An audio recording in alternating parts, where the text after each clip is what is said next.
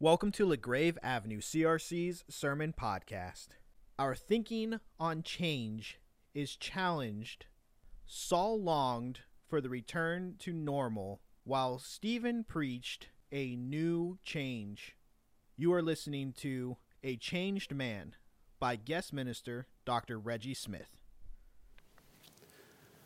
Good morning to you all. Our scripture reading for this morning comes from the book of Acts, beginning at chapter 7, verse 51, all the way down to chapter 8, verse 1. Let us pray. Lord, we are grateful for your word. Your word speaks to us. It refines us. It nudges us towards being more and more like Jesus. Put your speaker in the background of the shadow of the cross, that your word will come forth and accomplish its purpose in our lives. We pray this in Jesus' name. Amen. Dr. Luke writes, "You are a stiff-necked people.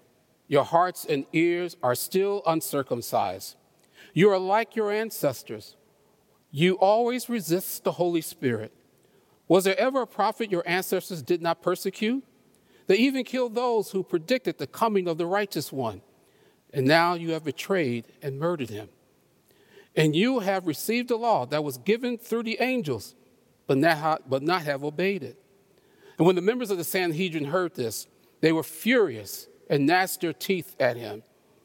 But Stephen, full of the Holy Spirit, looked up to heaven and saw the glory of God and Jesus standing by the right hand of God. "Look," he said, "I see heaven open and the Son of Man standing at the right hand of God." At this, they covered their ears, and yelling at the top of their voices, they all rushed him, dragged him out of the city, and began to stone him. Meanwhile, the witnesses laid their coats at the feet of a young man named Saul. And while they were stoning him, Stephen prayed, "Lord Jesus, receive my spirit." And then he fell on his knees and cried out, "Lord, do not hold this sin against them." And when he had said this, he fell asleep, and Saul approved of killing him. And on that day, a great persecution broke out against the church in Jerusalem, and all except the apostles were scattered throughout Judea and Samaria. This is the word of the Lord. Pastor Ruth just spoke a little bit about these things. Masks. Aren't you tired of them already? That you have to wear them when you go to Myers. You have to wear them if you are with 10 or more people. You have to wear them wherever you go. And it seems like they always get in your face. It's not the most uncomfortable thing to be doing. You're probably glad that you're at home and you don't have to wear a mask. You're probably right now saying, hallelujah. We wish that the mask and the whole thing would just go away, that COVID-19 would just go away, and that we could return back to the way life was, normal. Normal. If life can be turned back to the way it was. We as human beings don't like people telling us what to do. In fact, our great nation, we even had a flag that says, "Do not tread on me." Research shows us as well. When someone tries to tell us something or to tell us what to do, our first instinct is to push back and to say in our brain, maybe we won't say it out our mouths, "I will not do it. I will resist you. I will fight you." Maybe that's what a little bit that was going on with Saul. As he's listening to Stephen, speaking for the entire chapter of chapter 7, he is hearing a lot of accusations about how he grew up. He is hearing a lot of things about the culture in which he loved. He is hearing words that doesn't seem like advice, but it seems like demands. And I can imagine for Saul that anger is rising up within inside him, as well as all the other people who are around him. What is Stephen really trying to say? What is he really trying to get at? Stephen is probably saying to all of us and to, as Saul was listening, change is coming. And none of us like change. Change means uncertainty. Change means things have to be moved or things have to be adopted. There was a new movement that was happening in the book of Acts. Jesus was on the move, and now the apostle who carried this message now have it. And Stephen is a part of this, trying to lay out that it's not just about what happened in the past, but now what is Jesus up to right now? He is changing the world, and he is doing it through these apostles.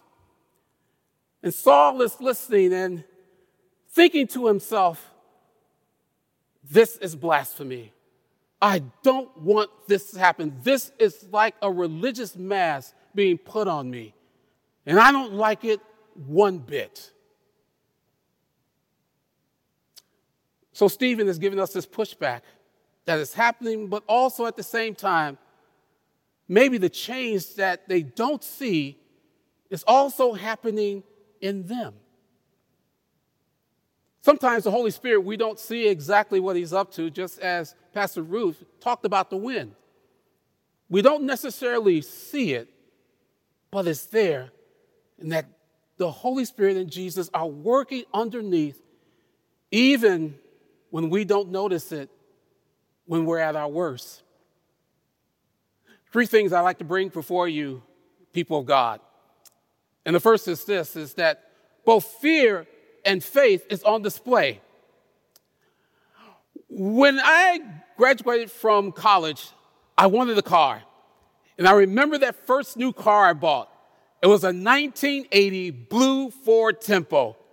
And I got my mom to co-sign with me. And it was the first new thing I ever had. Except for one thing. I knew absolutely nothing about taking care of a car.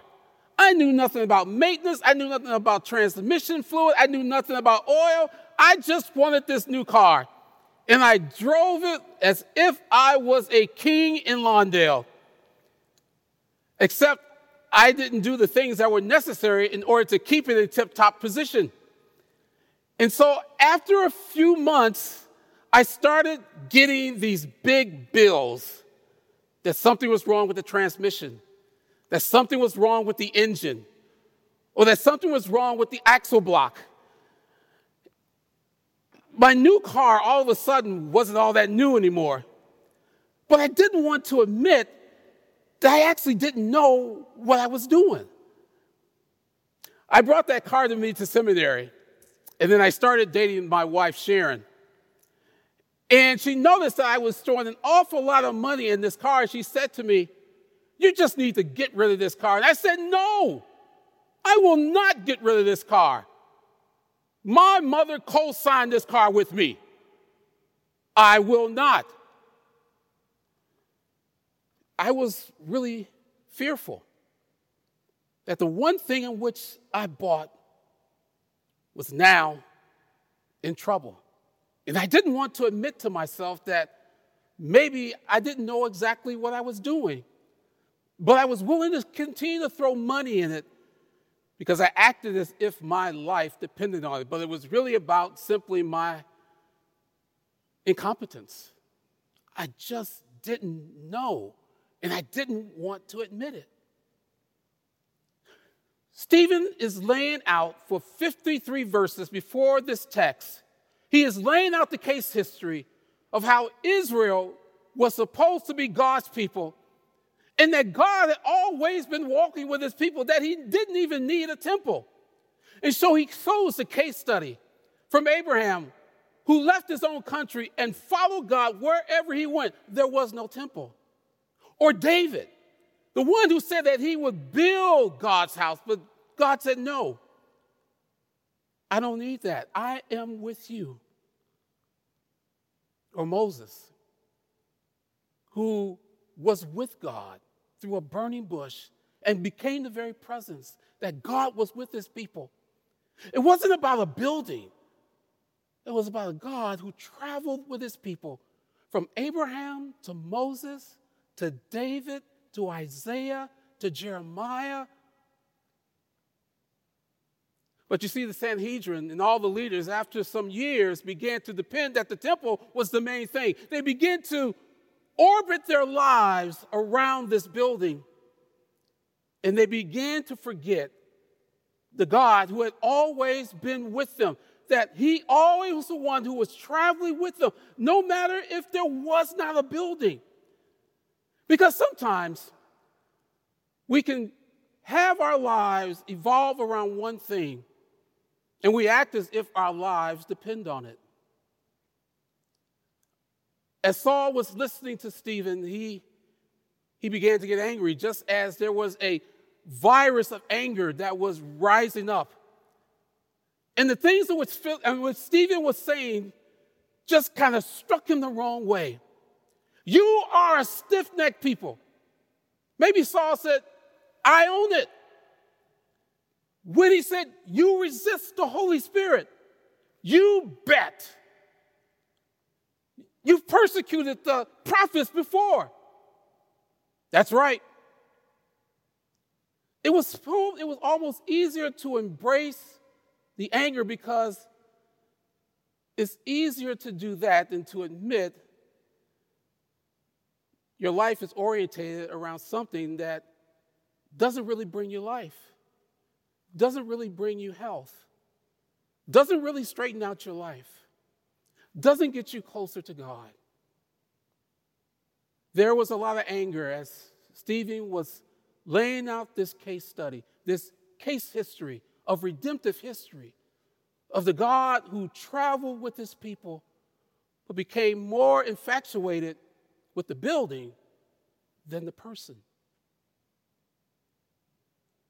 There was anger. But maybe we need to dig a little deeper. Because psychologists tell us that when we're angry, maybe it's because we are afraid. Because fear can come out as anger. And when things begin to change in our lives, when uncertainty begins to creep into our routines, when we have to put on masks and have to listen to the news for all kinds of different things in which to keep us all safe,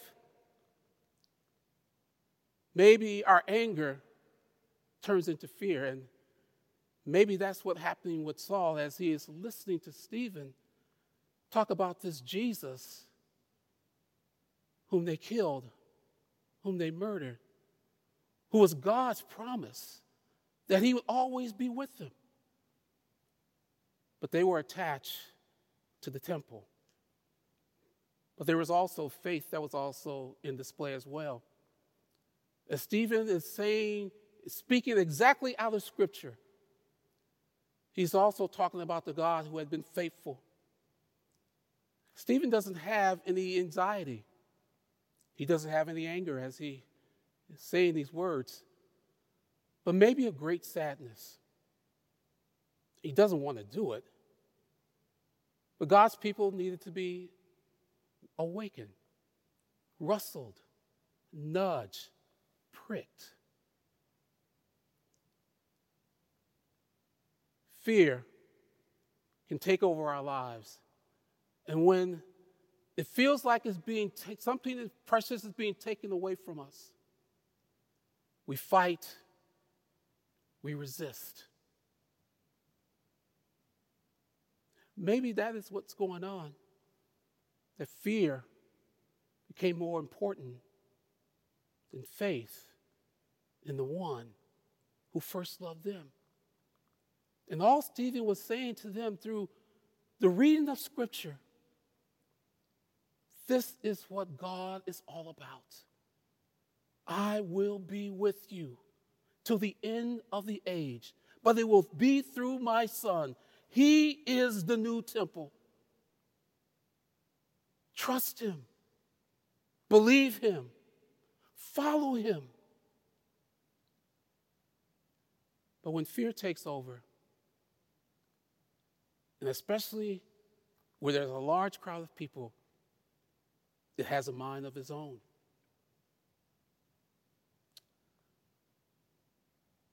There was trouble that was happening, and Saul was witnessing it. 2 days ago, we just heard of the death of U.S. Representative John Lewis, an icon from the civil rights movement. In fact, he was the last surviving person who spoke at the March on Washington in August of 1963. But John Lewis actually got famous by walking across a bridge in Alabama in 1965. The scene was this. Lewis, and along with other protesters and demonstrators, are coming across the Edmund Pettus Bridge. And on the other side of that bridge are the Alabama State Troopers.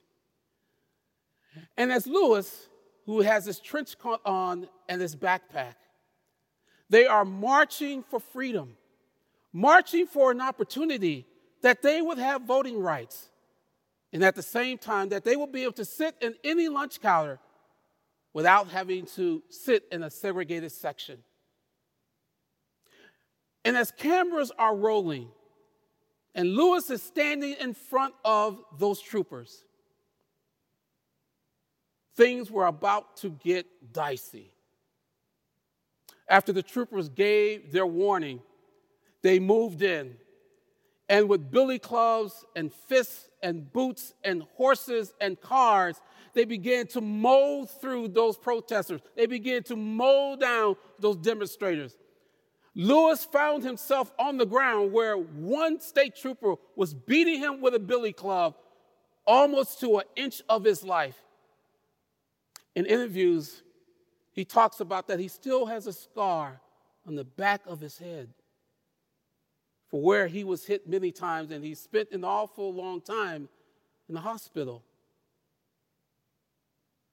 It was the first time in which white Americans saw Bloody Sunday, and they saw the fear and the fighting of the South for the very first time on television.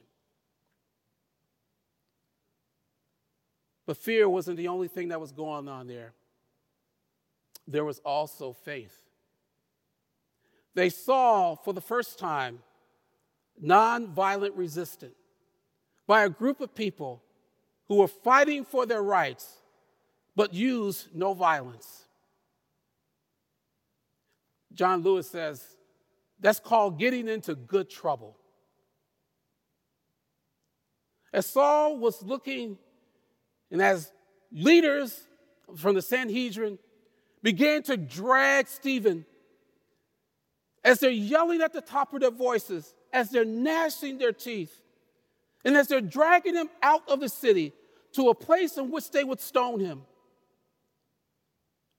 Saul gave approval that maybe fear is not a bad thing. Fear is something, maybe if it's done in a mob, you get rid of the problem that seems to be vexing you. It seems like an easy way to get rid of the problem, restore Judaism back to where Israel will be great again. It made perfect sense to Saul. This is how the way that you restore the Israelite religion back to the way that it was. But there was also something else that was going on. Stephen says it when he makes three statements. He sees Jesus at the right hand of God the Father, and he says, look, there is Jesus. You have to see that he's not fighting. He's not putting up a battle. He just sees Jesus at the right hand of God, and he places his eyes on him. He also says, Lord, do not hold this sin against him. No, it wasn't a prayer of revenge. It wasn't a prayer of getting back. It was a prayer of, Lord, your people don't know what they're doing. They're caught up in this frenzy of fear and fighting and think that they will answer the gnawing question in their hearts. And it didn't. While fear was going viral, faith was also being seen by Saul as he looked at Stephen, and he did the opposite of what all that was happening to him. Saul was witnessing that in order to restore things back to the way they were going to cause trouble. But what Stephen was doing was introducing them to good trouble.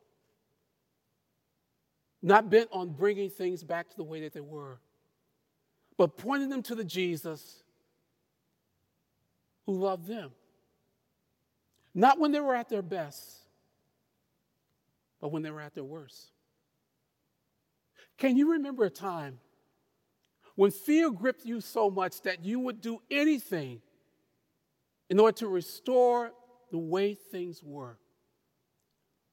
Or that you were so angry that you almost was willing to do something that went against your own character?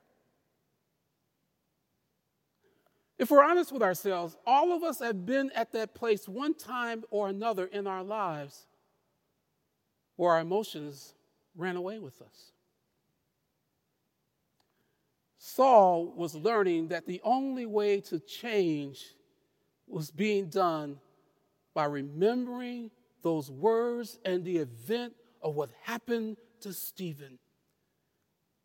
None of us ever notice change in which God is doing right away. We only notice it after a little while when our eyes are fixed not on our anxiety, but when our eyes are fixed on the one who takes away all anxiety. Saul was learning some things that day as he was giving approval to the killing of Stephen. As coats were laid at his feet, a change was happening, and he didn't even notice it. You see, our Lord can work with fearful people. He can actually turn them for his service. He can actually do that with you and me, or even maybe people that maybe you are vexed with that are kind of like a mask to you. Where is God nudging you, asking you to make a change that will actually be for the betterment? Maybe not just only for yourself, but for all of God's people. The last is this. There, a friend of mine who works in Resonate Global Missions, Charles Kim, took a trip to Cambodia last year. And you see that Cambodia, it has less than 1% of the people there are Christian. It's one of the youngest countries, I think, where the average age is 23. But there's also persecution that is happening. You see, because the government says that if you are a Christian, you cannot sing or practice your religion in public. And Charles told me that he witnessed something that he had never seen before. These young Christians, because they could not sing hymns out in public, they would find another place. They would steal away. And once they found that place, maybe 20 or 30 of them, they would begin to hum the hymns of the church. He told me as he is watching this, he stood in utter amazement. He marveled at their passion. He marveled at their resilience. He marveled at their simplicity, that the government couldn't stop them from singing God's songs, even when they were in a persecuting land. He told me that he wondered if that's what we need, that we need to find again what does it mean for us to steal away and to worship God with all of our heart, with all of our soul, with all of our mind, and all of our strength, as if our lives depended on it. Saul thought that persecution would absolutely stop this thing called the way. Saul was actually convinced that if a great persecution would happen, then all this talk about this dead rabbi of these 12 guys who followed him would finally be put to an end. And then they could be able to go back to the way things were. I'm sure Saul thought that it was a wonderful idea.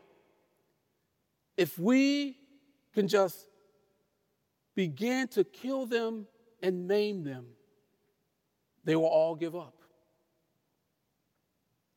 But a different thing happened. As that great persecution happened against the church in Jerusalem,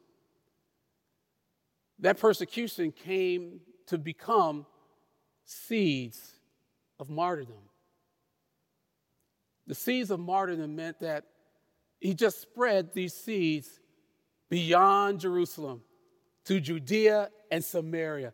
That as these followers of Jesus Christ began to be scattered all over the region, they took the gospel with them. This hard-fought, blood-bought, Holy Ghost-filled gospel came loose, and it began to spread. Saul thought it was for one reason to stop it, but you see, the Holy Spirit was up to something different. Instead of stopping it, it actually spread. Maybe not quite as fast as coronavirus, but I would insist that it was just as powerful. Those Christians didn't stop sharing the good news, even when they were under attack. Saints, we are in a time in which the gospel needs to become the most important thing in our lives, because it is, in fact, the thing that does save us. So where is the Lord nudging you, speaking to you, to step outside and to get into some good trouble? Where may the Lord be asking you, are you willing to suffer for my sake? Because you see, Jesus loved us to death, and we got changed, and we've never been the same. It is only when we as Christians begin to scatter, which you are absolutely doing right now as you are at your homes and as you are listening to this live stream. There are also neighbors and friends and loved ones that maybe the Holy Spirit is asking you to step outside your comfort zone. And they need to hear the gospel, this true, fabulous, contagious gospel from someone who knows exactly what they're going through. So I'm asking you to listen to what the Spirit is saying. Step outside and allow God to change you, just as he was changing this young man named Saul, who he told, he must suffer many things in my name. So we are in good company. Go. Risk. Go and be the people of God, even in the midst of a pandemic, that others may know this gospel is really good. Amen. Let us pray together. Dear Lord, you have called us from every tribe and every tongue and every race. You've called us even here where we are watching from our computers or our other platforms or our small screens, to know that you are the one who has started a new thing. The old has passed and the new has come. Lord, may we keep our eyes fixed on you as we live out this gospel, this wonderful, amazing gospel that you've placed in us, around us, and that we begin to tell this story even when the conditions are not at their best. So, Lord, may we go and say, I see the Lord high and lifted up. He is my Lord. Let me tell you about him. Holy Spirit, may we not resist you when you push us outside of our own comfort zone, and that we may be faithful to hum the hymns of the church in our own hearts. In order to do this work that you've given to each of us, may we all get in good trouble. Thank you for listening to LaGrave Avenue CRC's Sermon Podcast.